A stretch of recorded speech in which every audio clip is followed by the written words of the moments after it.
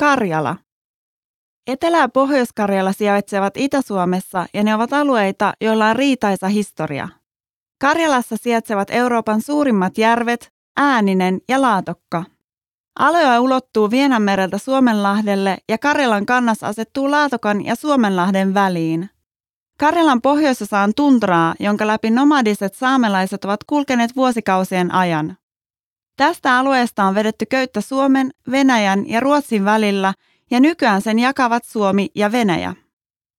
Pohjois-Karjala rajoittuu Venäjään idässä ja Suomen puolella Pohjois- ja Etelä-Savoon, Kainuuseen ja Etelä-Karjalaan.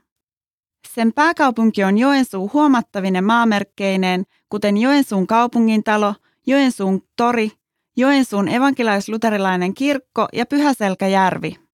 Pohjois-Karjalassa on myös Kolin kansallispuisto, luonnonkaunis alue, joka kattaa 3000 hehtaaria. Kolin kansallispuisto sijaitsee Pielisen länsirannalla ja sitä valvoo Suomen metsäntutkimuslaitos.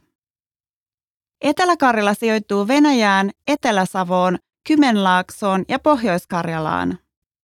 136 000 asukkaan Etelä-Karjalassa on vain 2 kaupunkia, Imatra ja Lappeenranta. Kiinnostavaa nähtävää on paljon sekä kaupungeissa että ympäröivissä maakunnissa ja kylissä. Kärnäkosken linnoitus savitaipaleella, Imatran valtionhotelli, Ruokolahden kellotapuli, Luumäen kirkko ja Lappeenrannan satama ovat kaikki näkemisen arvoisia kohteita. Etelä-Karjalasta löytyy myös Euroopan suurin koski, Imatrankoski.